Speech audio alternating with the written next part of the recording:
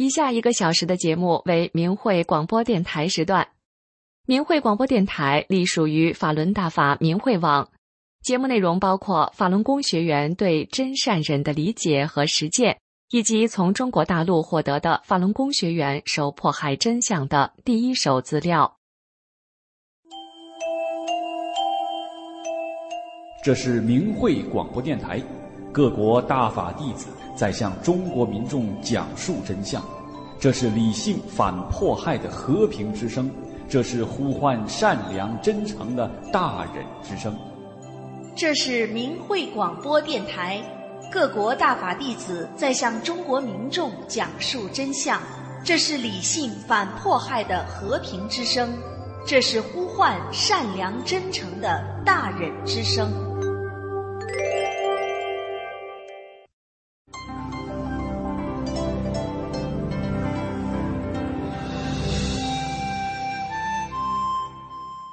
人心生一念，天地尽皆知。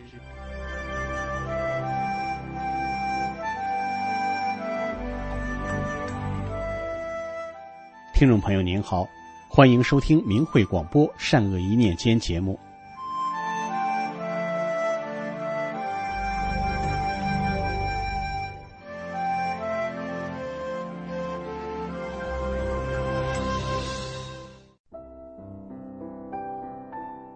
听众朋友，在当今这个乱世中，天灾人祸频发，疫情持续蔓延，人们都希望自己和家人能够平安，希望自己的父母能够健康长寿。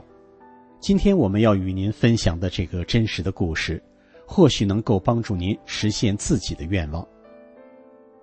下面就一起来听一下山东法轮功学员李明心讲述的真人真事。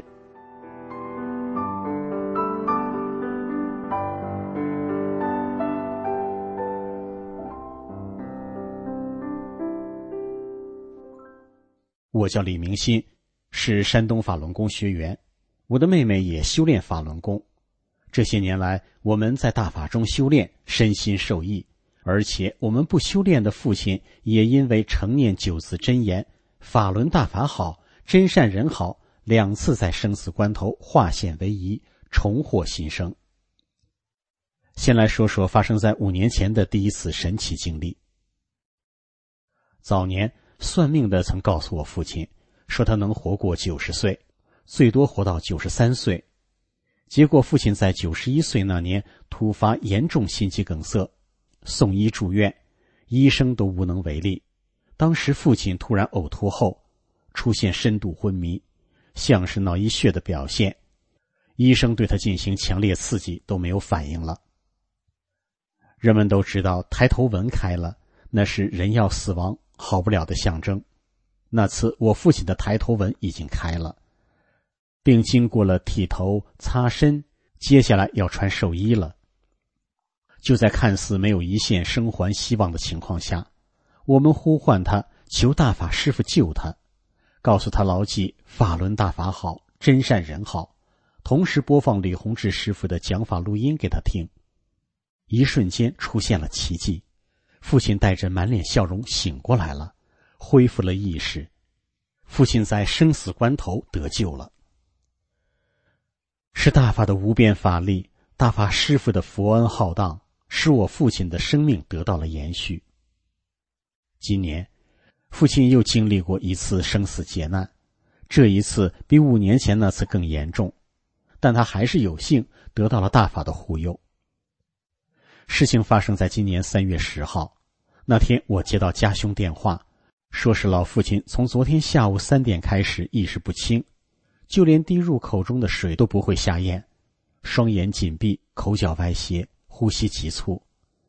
村医和本家的长辈们来看父亲，都认为父亲不行了，让家兄给父亲准备后事。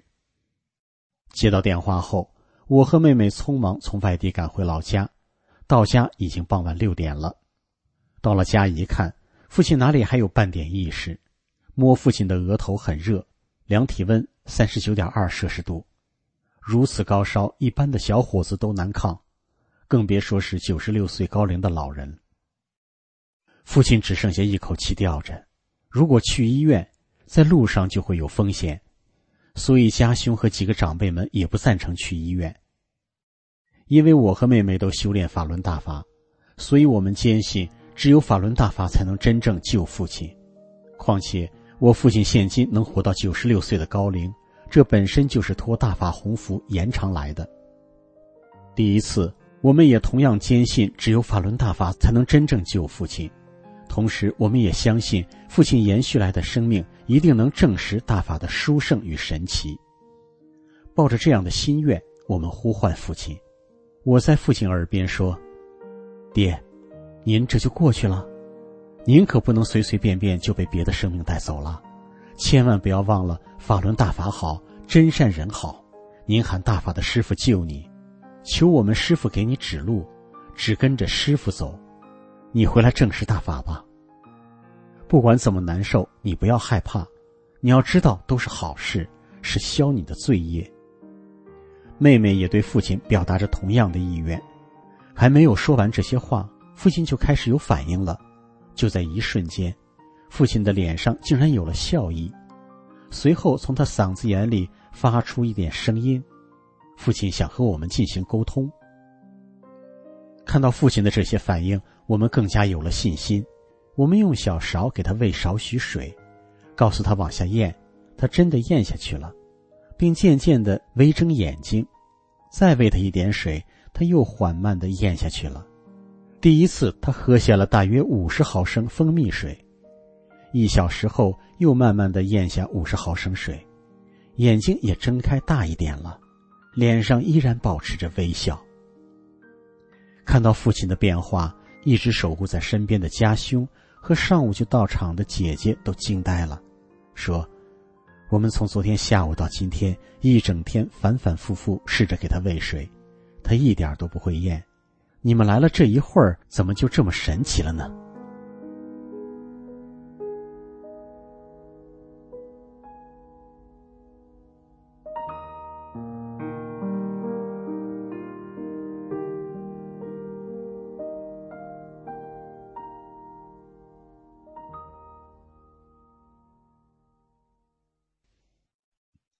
本家的堂弟一家，堂叔叔们认为家里要办丧事，一趟趟的来家里探望。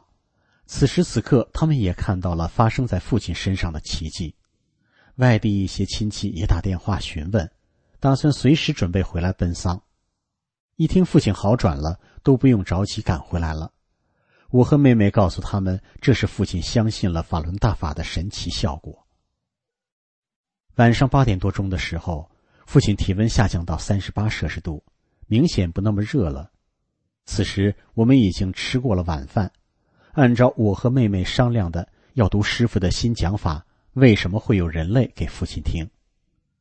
当我问道，师父给全世界所有的人讲了法，为什么会有人类？我们念给您听吧。父亲笑了，我们还对父亲说，爹，您得好起来，因为您的转危为安就是正实大法，一定不能忘了诚心念法轮大法好，真善人好。虽然父亲当时说话困难，但可以听到他在喉咙里发出模糊的声音，大法好，真是好。随后我们一人一段地给父亲读了师父的新讲法，父亲用心在听。我们用了10几分钟给父亲读完了师父的新讲法。我再去摸了一下父亲的头，头已经不热了，量体温37摄氏度。父亲精神有进一步好转，用小勺喂他喝了小半碗玉米粥。父亲开始一阵咳嗽，我问过家兄和姐姐，都说这之前并没有咳嗽过。父亲几阵咳嗽后，咳出几口浓痰，之后咳喘都消失了。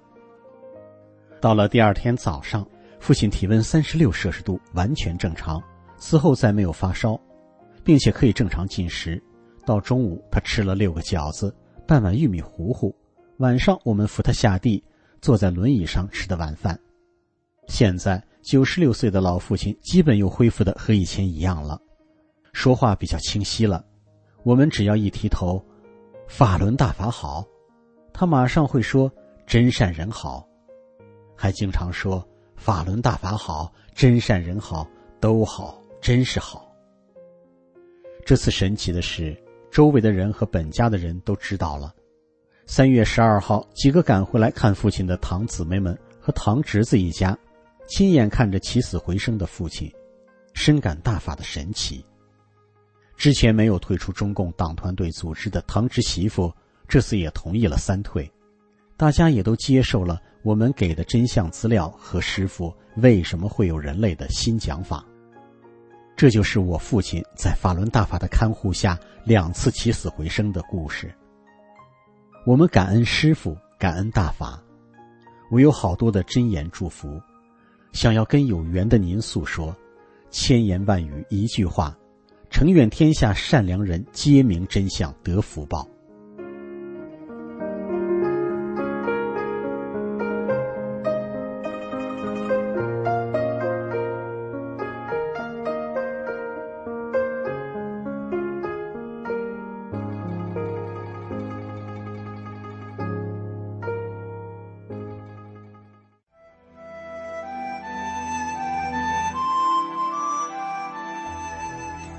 听众朋友，今天的善恶一念间就到这里，感谢您的收听。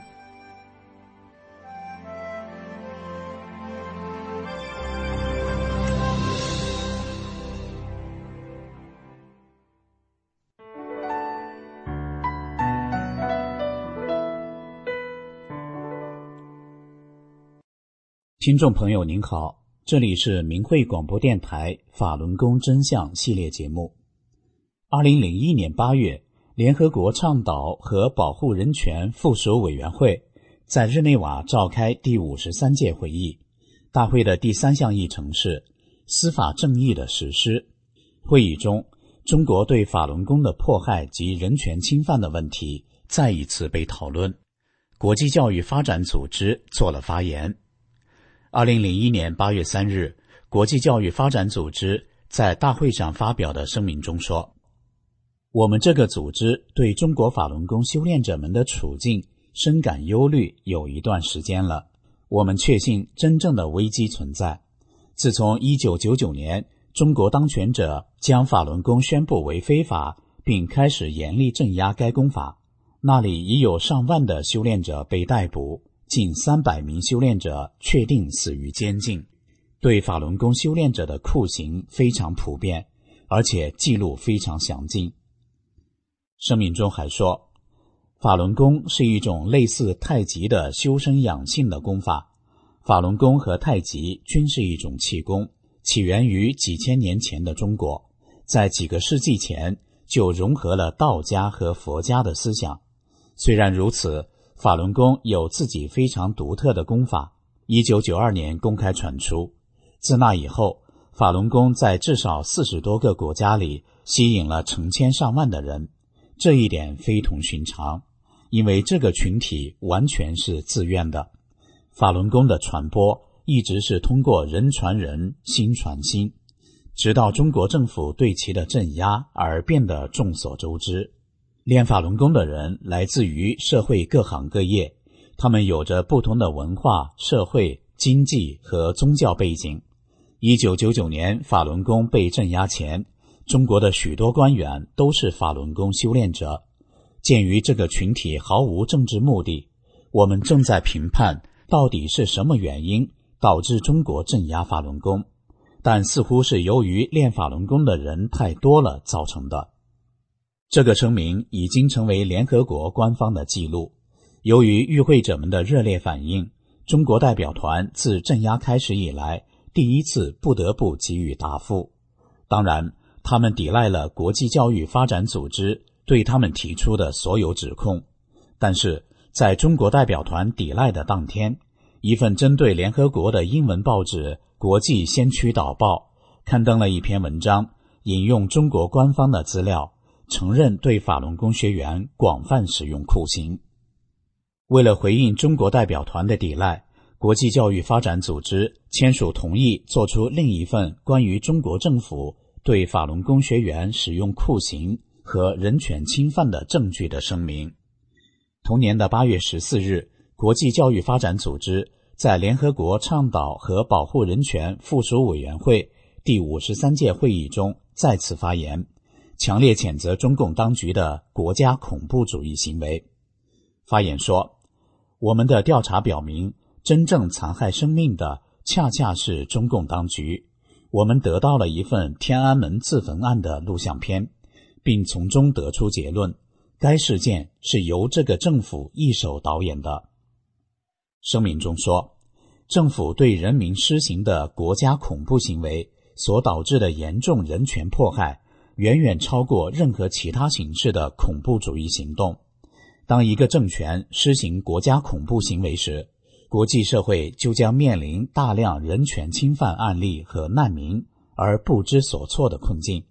中国对法轮功修炼者的残暴迫害就是这样的例子。我们的调查表明，真正残害生命的恰恰是中共当局，是中共当局对法轮功修炼者的虐杀而导致家庭破裂。伤害生命的不是法轮功，而是极端残暴的酷刑、精神病院里的摧残、劳改营的奴役以及其他类似的迫害。正如国际先驱导报8月6日报道，连中国政府都承认施行酷刑折磨以消灭法轮功的政策。中共当局并企图以今年1月23日天安门广场上的自焚事件为证据来诬陷法轮功。然而，我们得到一份自焚事件的录像分析却表明，整个事件是由政府一手导演的。面对确凿证据，中共代表团哑口无言，没有辩词。该声明已被联合国备案。听众朋友，今天的法轮功真相节目就到这里。以上为您带来的是国际教育发展组织表示，天安门自焚事件是中共一手导演的。谢谢您的收听，我们下次节目再会。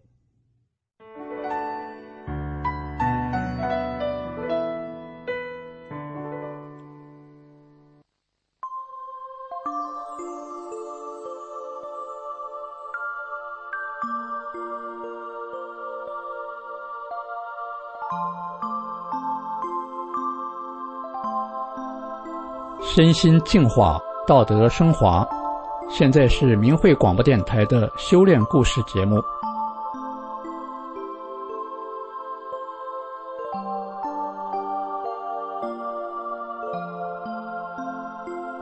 听众朋友，一位留守少女，她跟父母间的矛盾已经激化到要自杀的地步，这个局面怎么才能化解呢？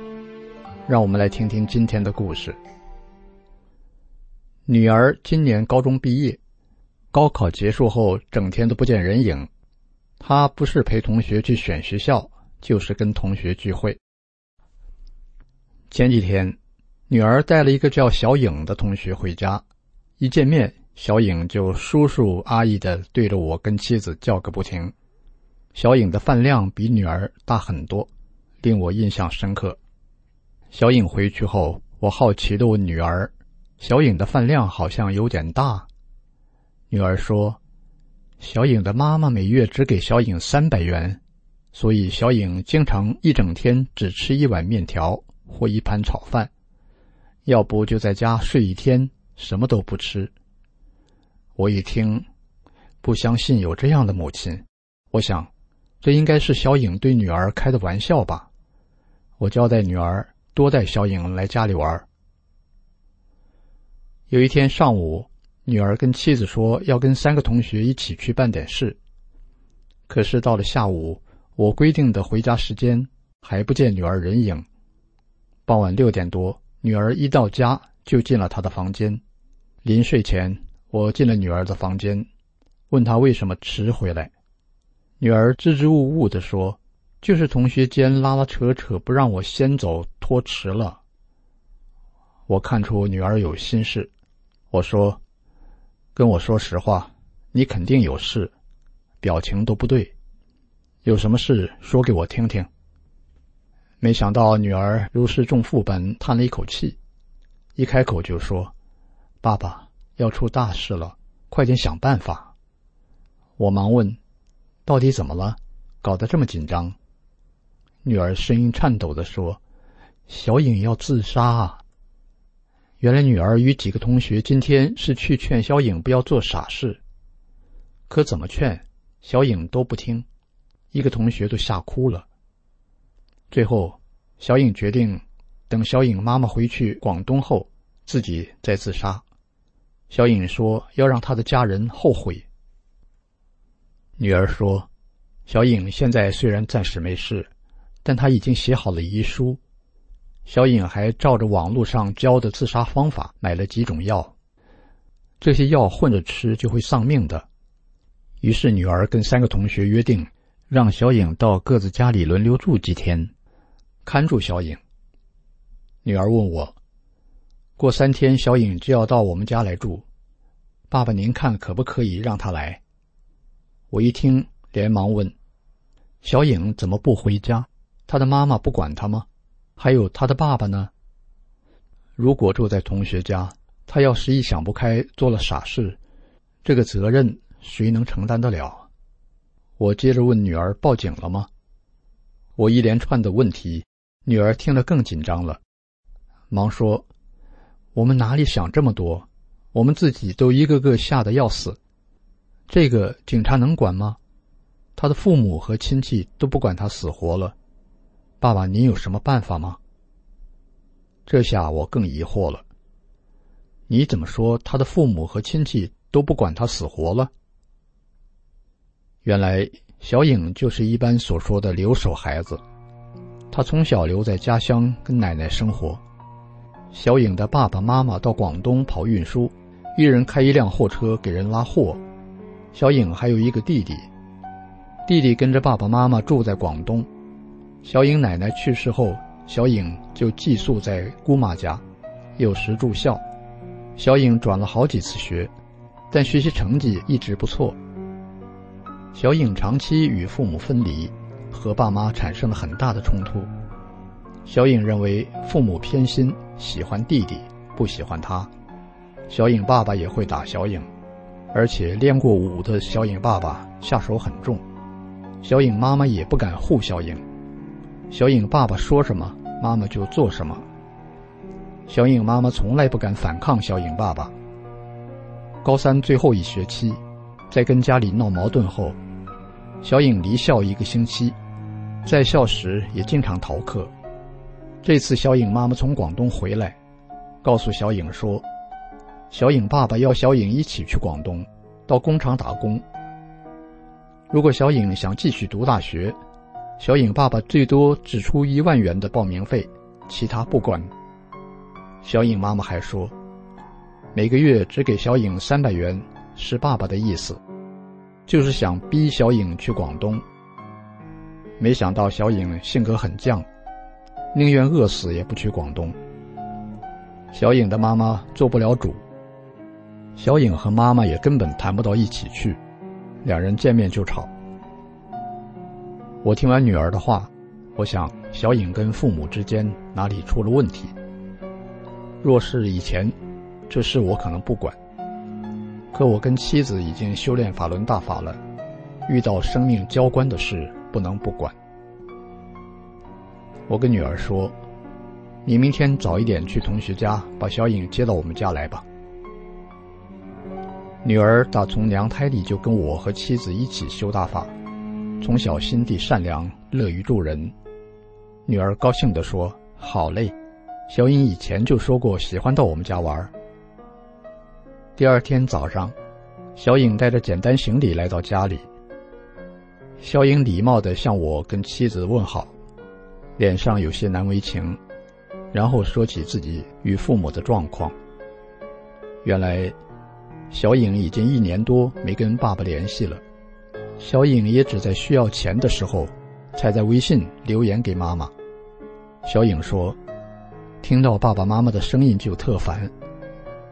小颖说，妈妈很可怜，什么都听爸爸的，所以小颖就在家族中极力主张父母离婚，然后小颖跟妈妈单独过日子。这之后，小颖爸爸就不再跟小颖联系了。小颖的姑妈原本是小颖与小颖爸妈之间的调和剂，后来小颖姑妈也远离了小颖。每回小颖到姑妈家，姑妈就找各种理由先离开家。这次高考填志愿，小颖抱着不可能录取的心态，填了一所在本省只招2名学生的大学。小颖最终考了384分，没想到被录取了。不过事后小颖才发现，这所大学报名费要25000元。小颖喜欢这所学校，偏偏父亲只愿出1万元，这下她更认为父母偏心弟弟，不肯出钱让他继续读书。这时想报复父母的小颖，居然跑去咨询律师，要告自己的父亲。听完小颖的话，我感到小颖的任性、自私、强烈的报复心。我看着她手上刚换不久的新手机，心想这也要2000多元。小颖父母在外地挣钱，出于弥补，就在金钱物质上满足小颖，没想到却换来小颖白眼狼般的回报。那么怎么解开小颖的心结，化解小颖与父母间的冲突呢？我想了想后问小颖，你愿意改变你的现状吗？小颖说，当然想，但是可能吗？我告诉小颖，当然可以。我给了小颖一本转法轮，因为我自己是在修大法后才从大法法理中找到化解家庭烦恼与事业困惑的答案的。我对小颖说，你现在的情况要是按我们大法修炼者的方法处理，那就是先找自己的不足，只有自己先归正了，周围的环境也就会随之向好的方向转变。小颖看着我，似懂非懂地点着头，然后双手接过转法轮。我要小颖每天看一讲转法轮，有问题就问我与妻子。第一天白天，小颖很认真地读转法轮，如果有一段没看懂，她会重新看一遍，再不懂的就问我。到了晚上，小颖就和我与妻子女儿交流，说她从书中领悟到的真善忍法理，看到自己哪里做错了。我们一直谈到晚上12点。第二天她动念想回家去烧遗书。第3天小颖让女儿陪她，她回家把遗书烧了，也把买的自杀药给扔了。到了第4天，小颖一样认真地阅读转法轮。这天晚上，小颖对我说，叔叔，我真的没有想到我还可以做个好人，现在我学做好人真好。从小到大从来没有一个人像您这样教我怎样去做一个为别人着想的人，我觉得您就是我的救命恩人。我告诉小颖，你的救命恩人不是我，是我们的大法师父，是你自己与大法有这样的缘分化来的，你要谢谢师父。小颖双手合十说了声谢谢大法师父。我跟妻子与女儿每天都能看到小颖的变化。小颖说，她认识到自己做事很偏激，只在乎自己的感受。后来小颖联系了姑妈，但姑妈哀求小颖不要找她，有事去找小颖父母。姑妈说自己的身体不好，不要给她找事。这时的小颖才体认到，原来她伤了姑妈的心。于是小颖在微信上给姑妈留言，向姑妈道歉，说以后一定会改好。没想到姑妈还是不相信小颖，反问小颖是不是又做了什么错事，要找姑妈的麻烦了。小颖对姑妈说，我这次是真的晓得自己以前有多么不对。我遇到了一个同学的爸爸，他是一个高人，给我讲了很多做人的道理，您要相信我以后一定会学好的。这时姑妈才说，你变好我巴不得，我相信你，但是你要让你的爸爸原谅你才行。小颖又鼓起勇气跟妈妈道歉，妈妈也原谅了小颖。妈妈叮嘱小颖要跟爸爸好好说，特别是读大学那么高的学费，是要经过爸爸同意的。隔天小颖打电话给她爸爸，但怎么都接不通。估计是爸爸把小颖的号码列入了黑名单。小颖用另一个号码拨打，小颖爸爸一听是小颖的声音，直接挂掉电话。这时小颖失落地流下眼泪。我和妻子在一旁安慰小颖，不要放弃，也许是自己还有哪里认识还不够，没有感动爸爸，也或许是缘分还差一点点，我们也一起求师父帮助你。小颖受到鼓励，又给爸爸发了一篇较长的短信，跟爸爸认错，请求原谅。但连续2天，小颖爸爸没有任何回音。小颖在我家的第7天，那天一早，小颖给大法师父法相磕头，然后认真读转法轮。到了晚上，小颖鼓起勇气拨通了爸爸的电话。这次小颖爸爸没挂电话，但很不客气地问小颖，有什么事吗？小颖一直对爸爸说，对不起，对不起。可是小颖爸爸赌气地说，你没有什么对不起我的，我以前的那个乖巧懂事的小颖早在2年前就死了，现在这个叫我爸爸的小颖就是一头白眼狼，吃了肉喝了血，翻脸就不认人。接着小颖爸爸开始数落小颖以前的种种不是。在旁边的我示意要小颖耐心地听爸爸说。小颖爸爸说，我和你妈辛辛苦苦地在外面挣钱，你3年高中花了我们10来万，你看看你有几个同学的父母像我们这样，我们为了什么？可是你却考个200分来报答我们，还要我们每年再出2万5去供你上大学，你肯定是故意选这么贵的学校报复我们吧？怎么是200分？我看着小颖，小颖红着脸连忙跟爸爸道歉，爸爸对不起，高考200分是我骗妈妈的，我考了384分，过2本的录取线。啊？你说你考了384，过了2本线？你这个孩子，这个有什么好骗我们的？你要真考200分，我们觉得你再读大学真没有必要。哎，是我以前教育方法不对，错怪你了。既然是这样，现在录取你的学校报名费，我们大人来想办法。你以后安心读书，大学的生活费我们大人自己少用点，都会给你想办法。你就不要分心了。这一切来得太突然了，小颖的脸上终于笑开了花。挂了电话，小颖来到大法师父法像前，给大法师父敬香磕头。小颖相信这都是他诚信大法才出现的奇迹，转法轮的法理解开了他的心结。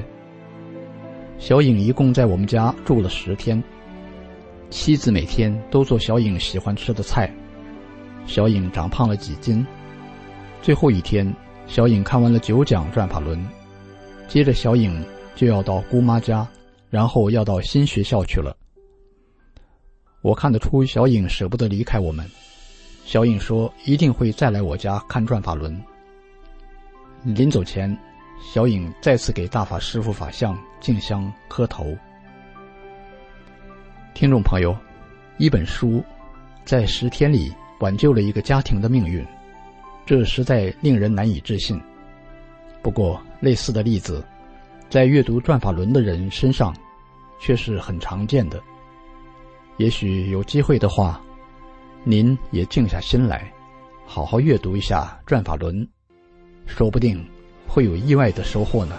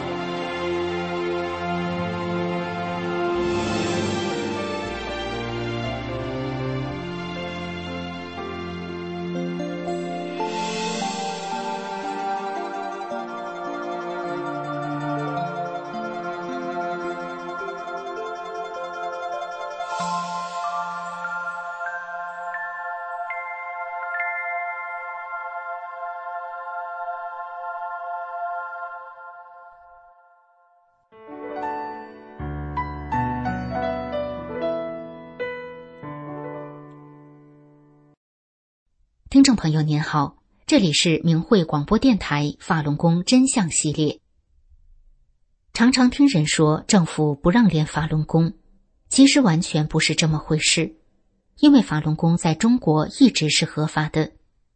这说法是不是很令人吃惊？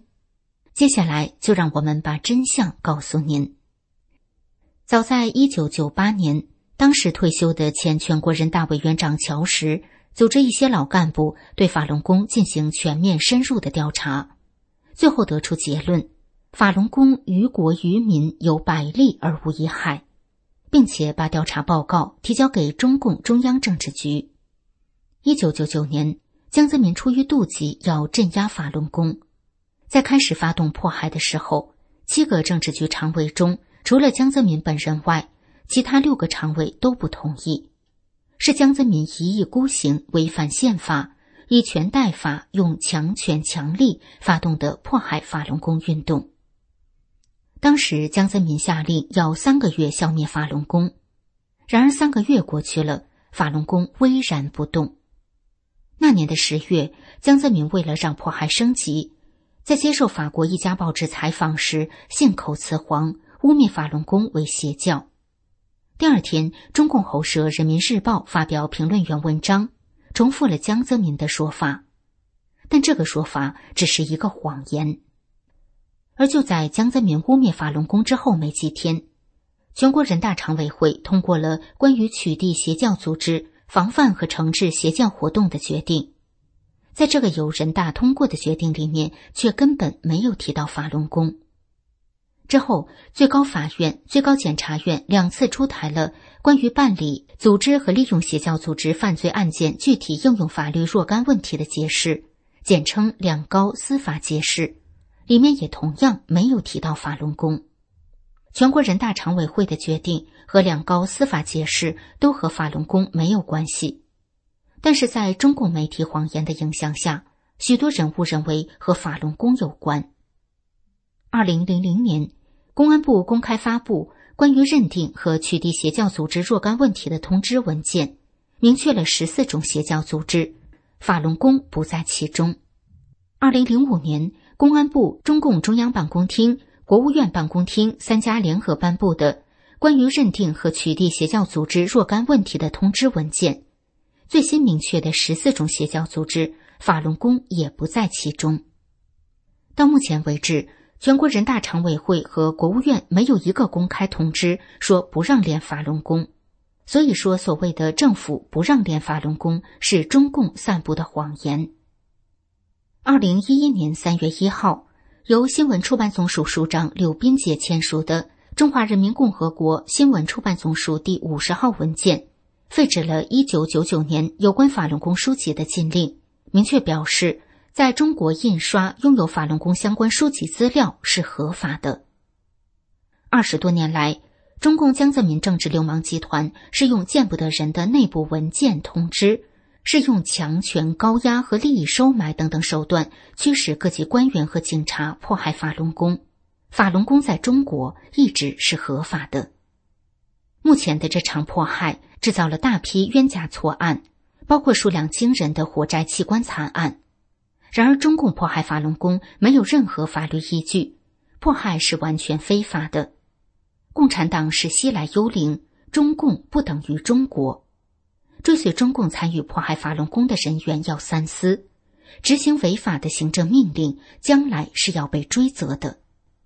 听众朋友，我想现在您已经了解了，那就是在中国修炼法轮功一直是合法的。今天的法轮功真相节目就到这里，以上为您带来的是法轮功在中国一直是合法的。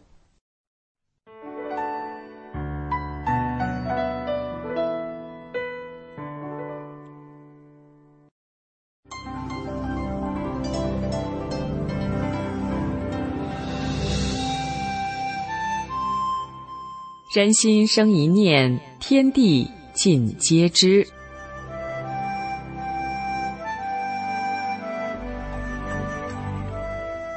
听众朋友您好，欢迎您收听明慧广播善恶一念间节目。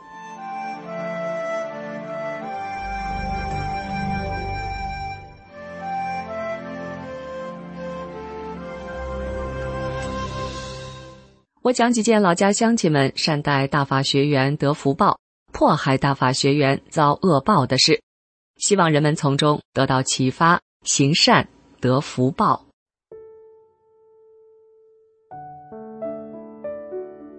那是2003年，我回老家看望父母，顺便看望家乡的同修。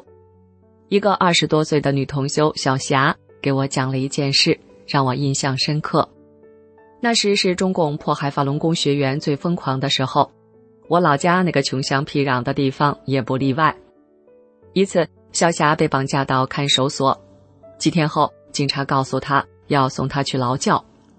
她就在心里跟师父说：“师父啊，我要回去，这不是我待的地方，请师父加持我回去。”几天后的一个上午，看守所的警察要法轮功学员到山上去采茶叶。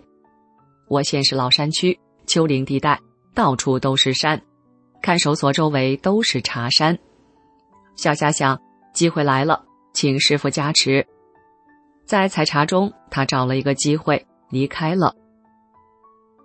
小霞进了一个农户家里，见女主人就说：“我到你家躲一躲。”女主人问清来由，得知她是修法轮功的，做好人的，就赶紧搬出一个梯子，叫她爬到堂屋林子的隔板上，上面储存了很多稻草，叫她躲到稻草里。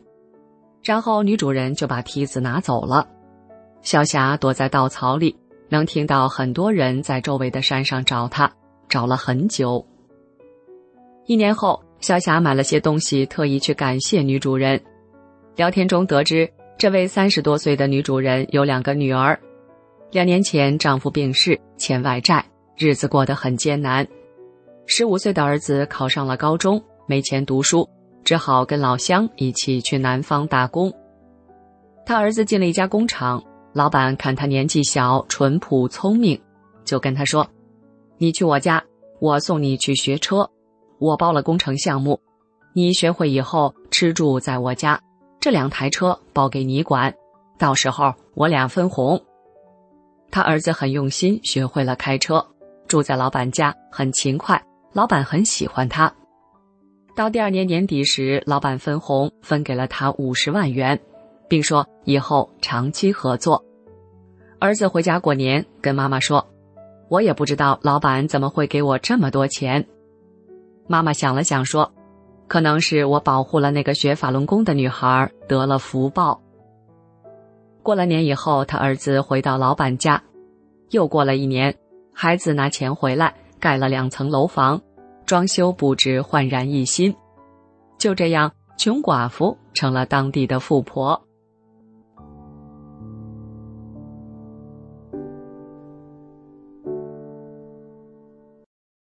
老家有一位60多岁的女同修张姨，一双儿女都在特区经商，女婿是本地富商。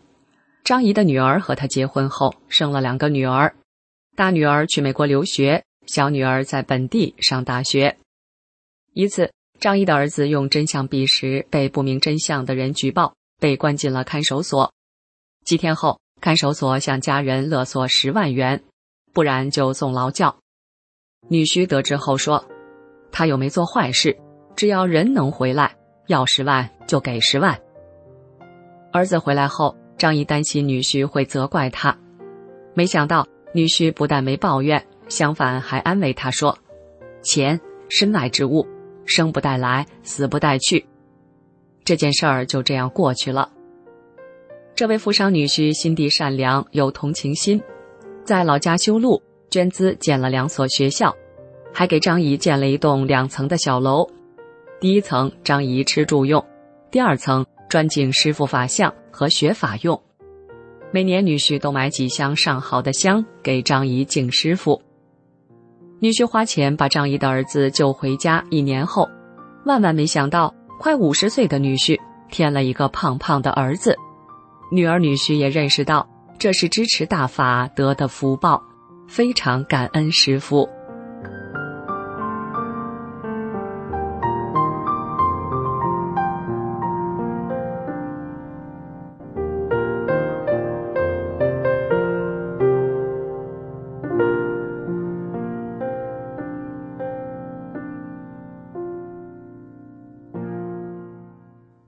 再来说说我们家乡遭恶报的事例。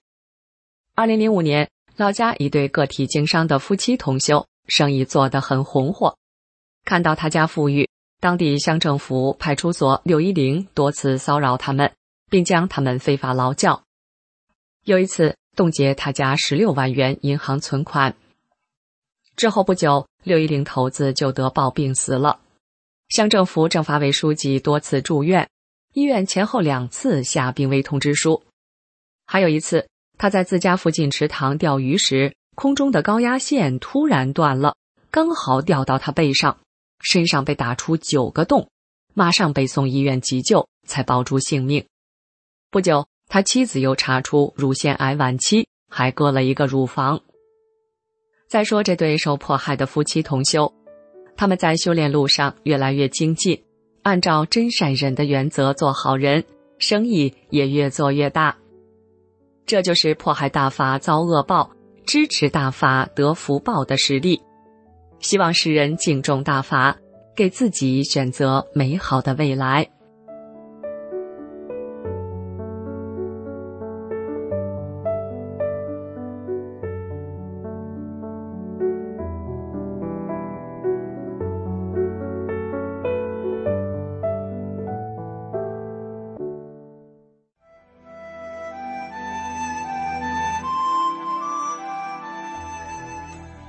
听众朋友，今天的善恶一念间就到这里，感谢您的收听。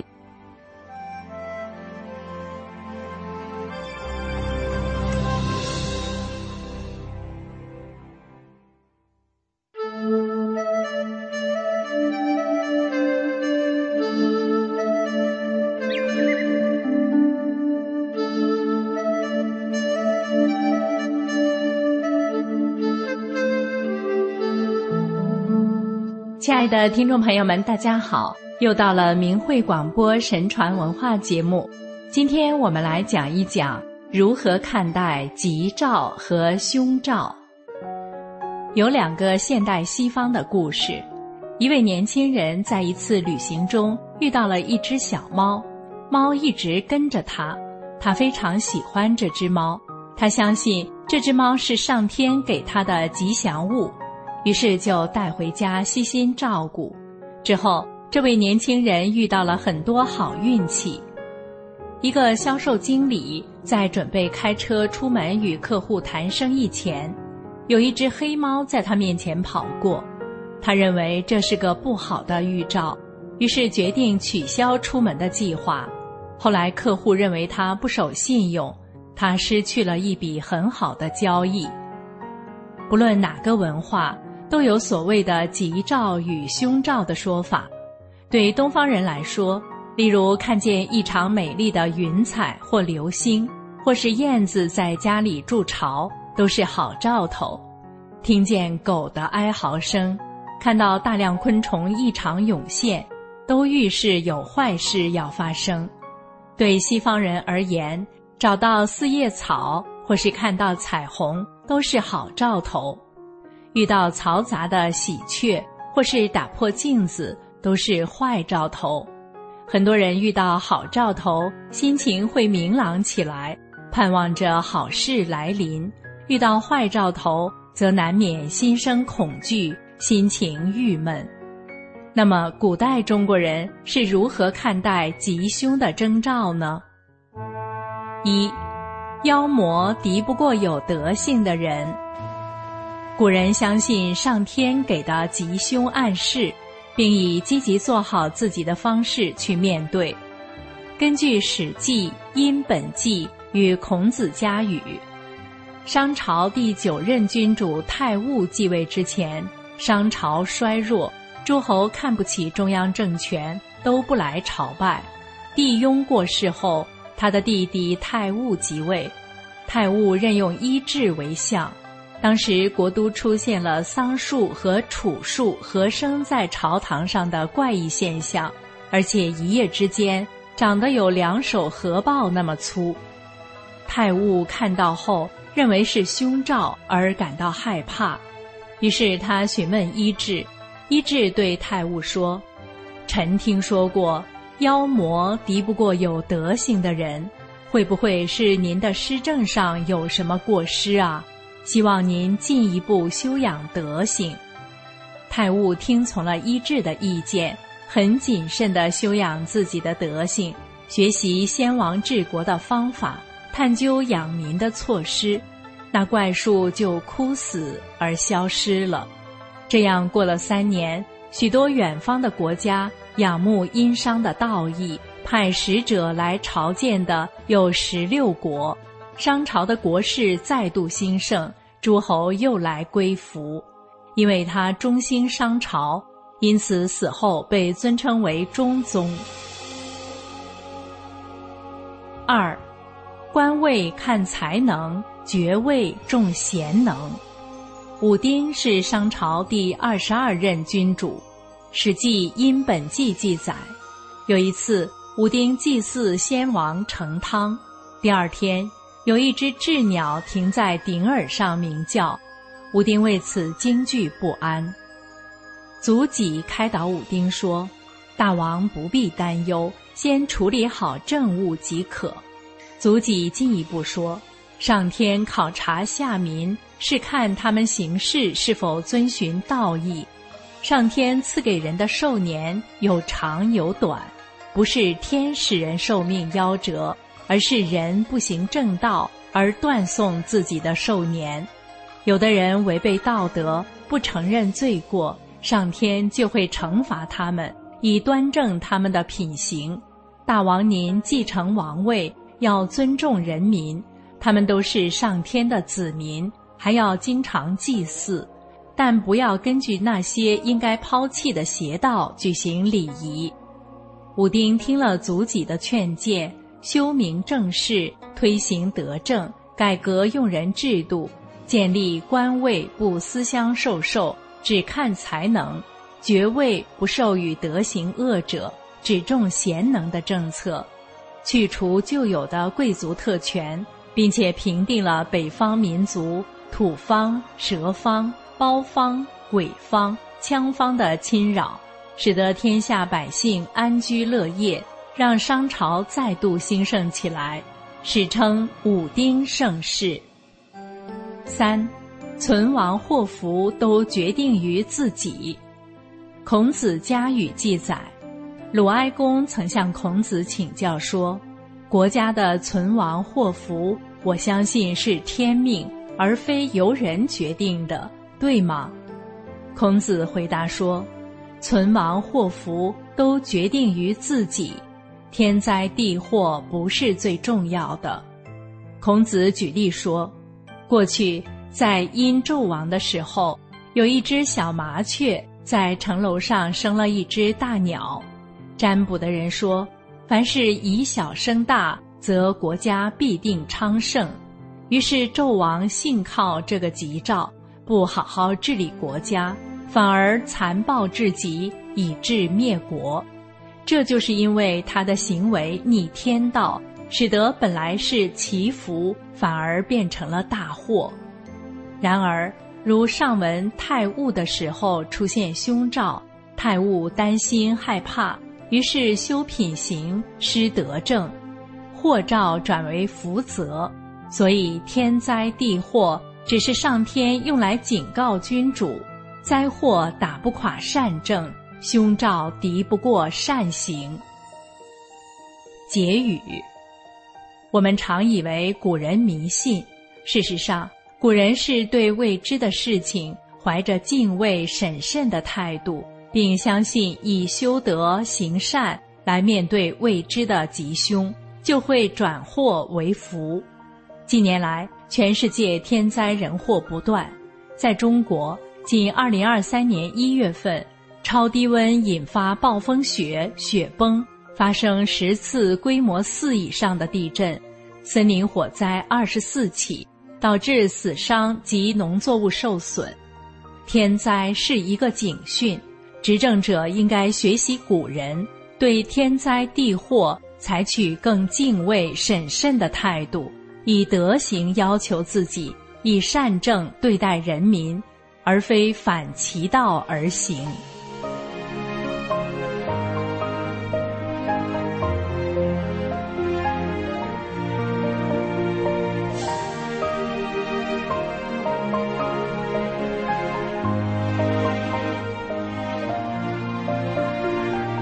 听众朋友，又到了跟您说再见的时候了。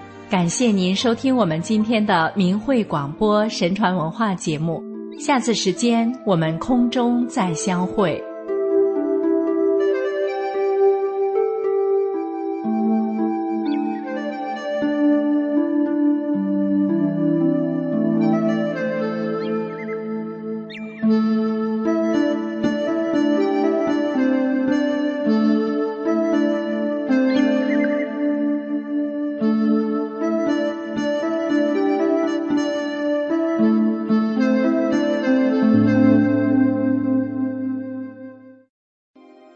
听众朋友您好，现在是歌曲欣赏节目，我是雪莉。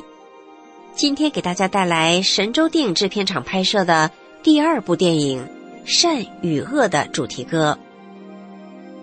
《善与恶》这部影片围绕着3位好友2对恋人在中共迫害法轮功时所表现出来的不同态度以及不同的人生走向，展现着正与邪、善与恶的较量。